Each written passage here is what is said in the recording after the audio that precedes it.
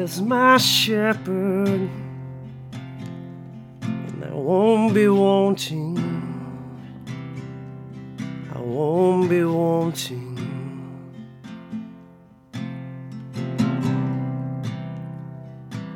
And he makes me rest in fields of green, quiet streams.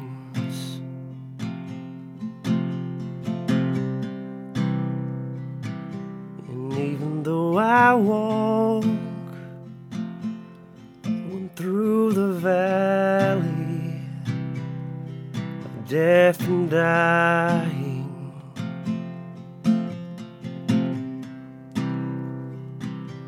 and I will not fear,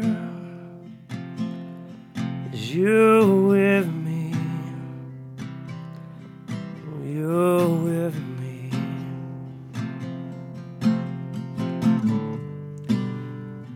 Your shepherd's staff, it comforts me. You are my feast in the presence of enemies, and surely goodness, it'll follow me. It'll follow me. In the house of God forever.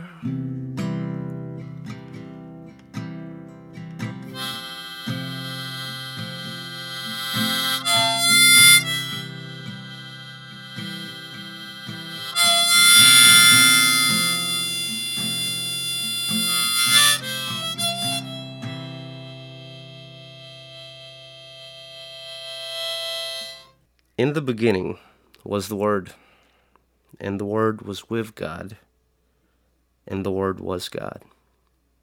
He was in the beginning with God. All things were made through him, and without him was not anything made that was made. In him was life, and the life was the light of men. The light shines in the darkness, and the darkness has not overcome it. That's John chapter 1, verses 1 through 5. This is Alan Aldridge, and this is Illuminate. You saw the picture, the image, you clicked on it. It's of a lamp. It's 4 light bulbs, consumed almost completely by darkness. But the darkness has not overcome it. So it says, in him was life, and the life was the light of men. The light shines in the darkness, but the darkness has not overcome it.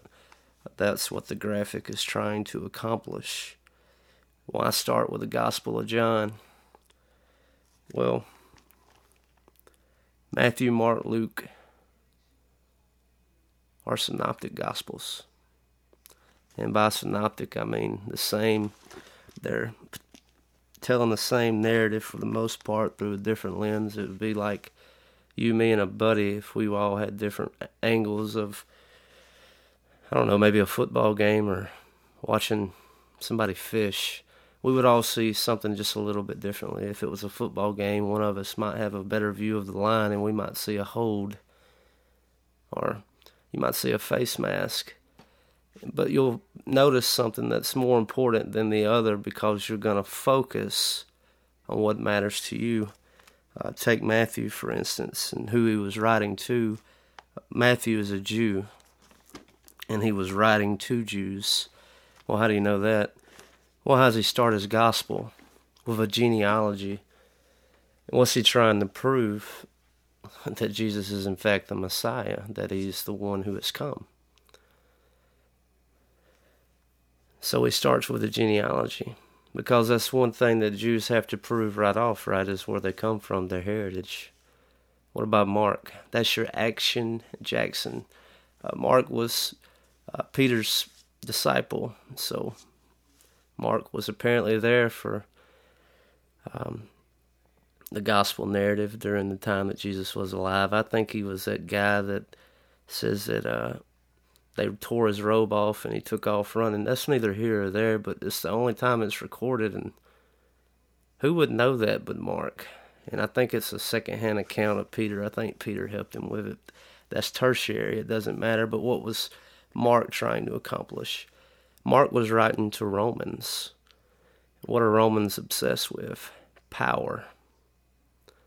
So throughout the Gospel of Mark, it's action-packed, and what's it proven? The power of Christ. Then you have Luke. He was a doctor. He wasn't a disciple, but he followed around. He followed Jesus.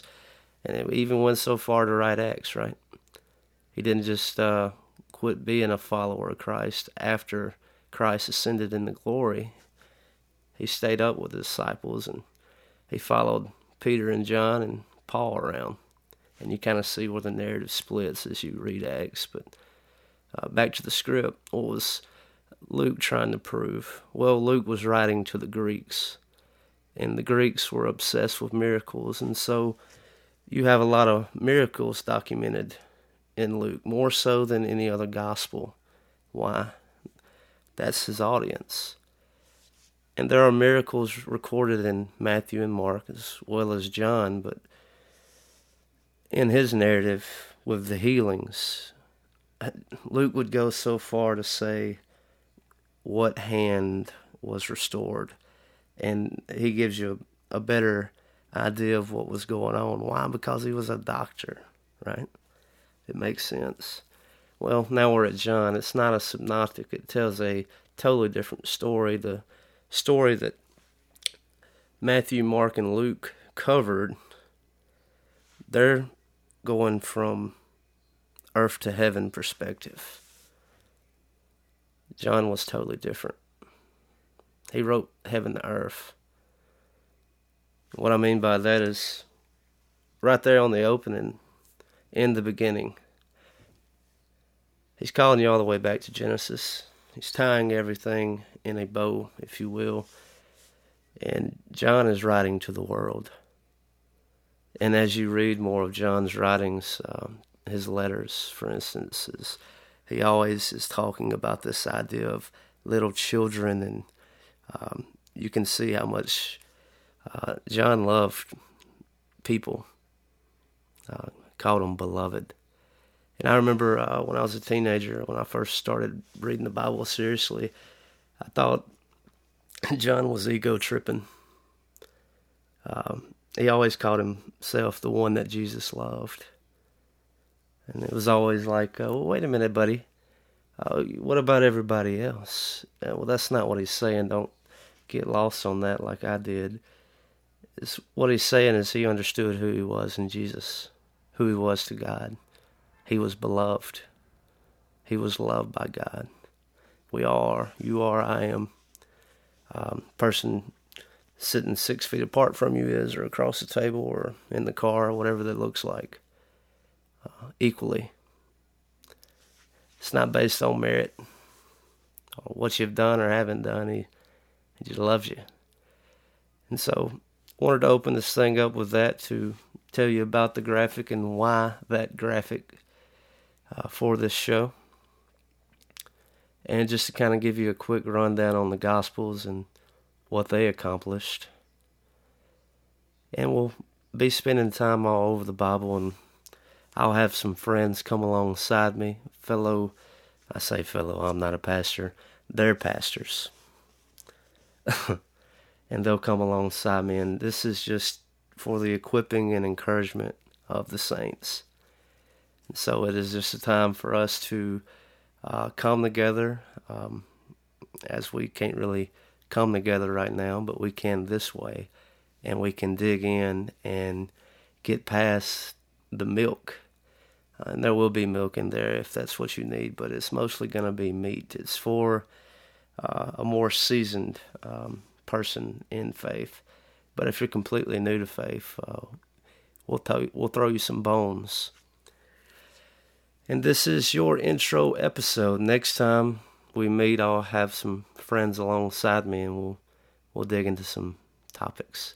That's going to do it for this episode. Thank you so much for listening. See you next time.